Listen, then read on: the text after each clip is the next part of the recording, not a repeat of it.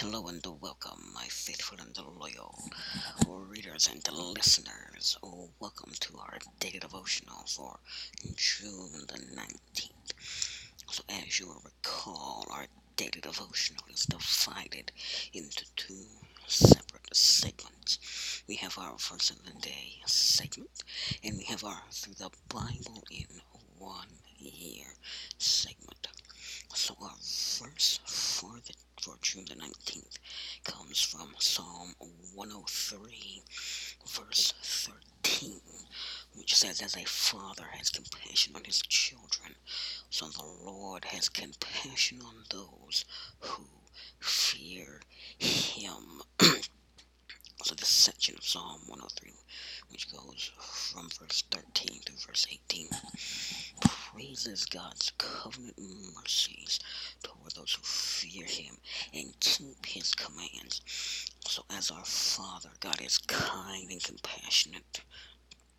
As our Creator, he knows we are dust made from the frailest materials and bound for the dirt that formed us. So on our own, as human beings, we have a little significance or longevity. So we sprout up, we flourish for a time, then we wilt in the wind, forgotten. But God's people have an everlasting God and an eternal covenant that was passed down for endless generations. And keeping this covenant is the only path to honor that lasts.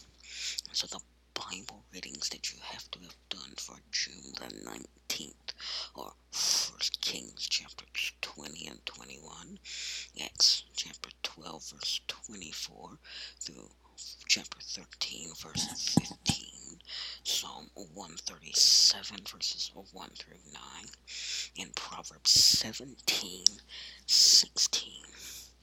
So that concludes our verse of the day for June the 19th.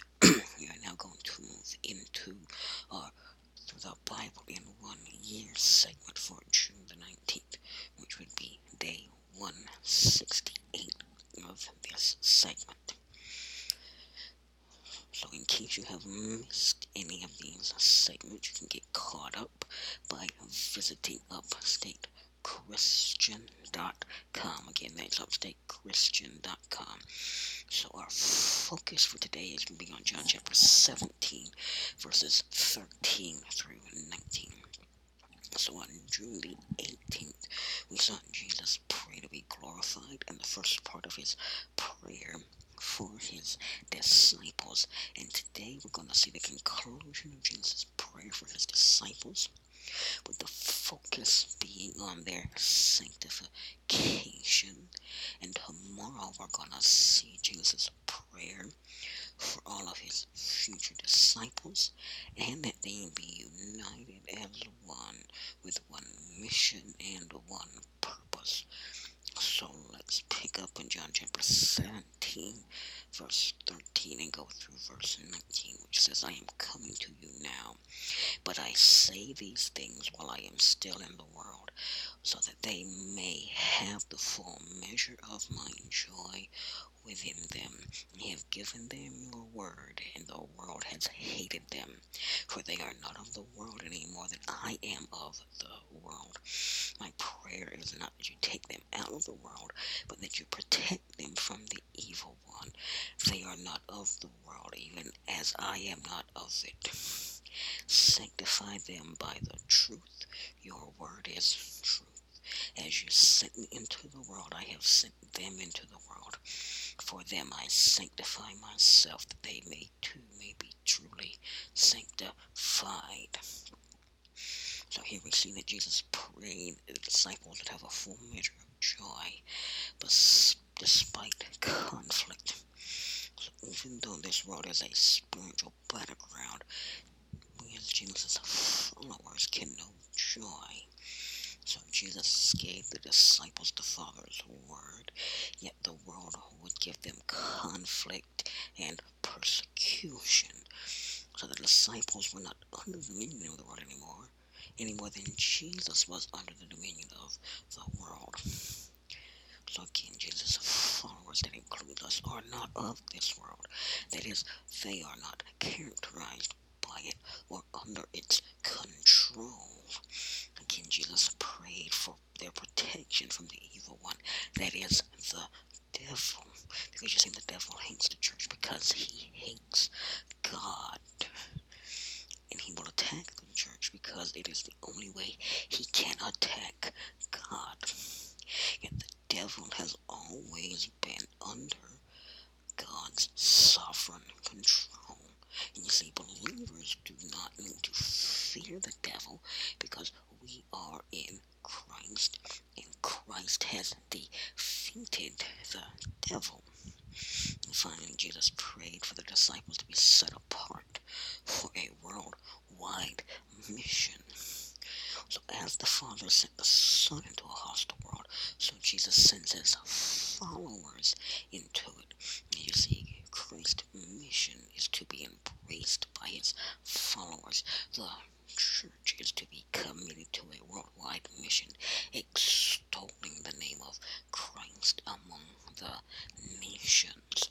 You see, Jesus made this point earlier to his followers, and he would do so again after the resurrection.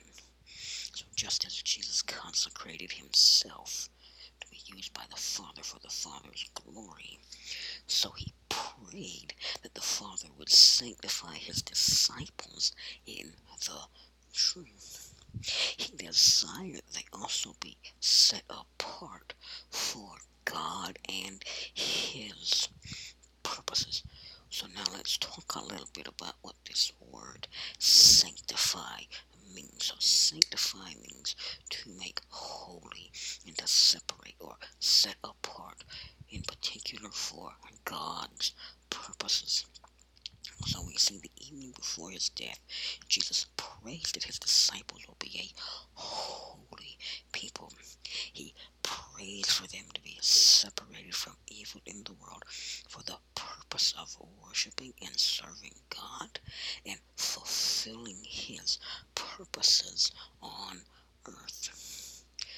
So they were to be set apart just as we are to be set apart in order to be in a close relationship with a holy God, to live for him and to be like him.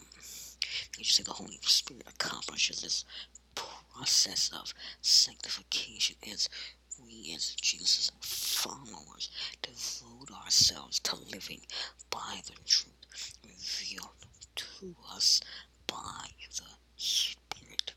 You see, the truth is both the living Word of God, which is Jesus, and the written Word of God as revealed in the Bible. You know where I'm going with that, right? So, you've got the living Word of God, which is Jesus. So the truth is made up of both the living Word of God, Jesus, and the written Word of God as revealed in the Bible.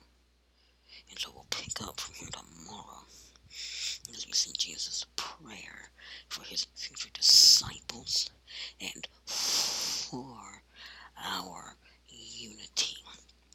And in order for you to be prepared for that, you need to read 1 Kings chapter 22, Acts chapter 13, verses 16 through 41, Psalm 138, 1 through 8, and Proverbs 17,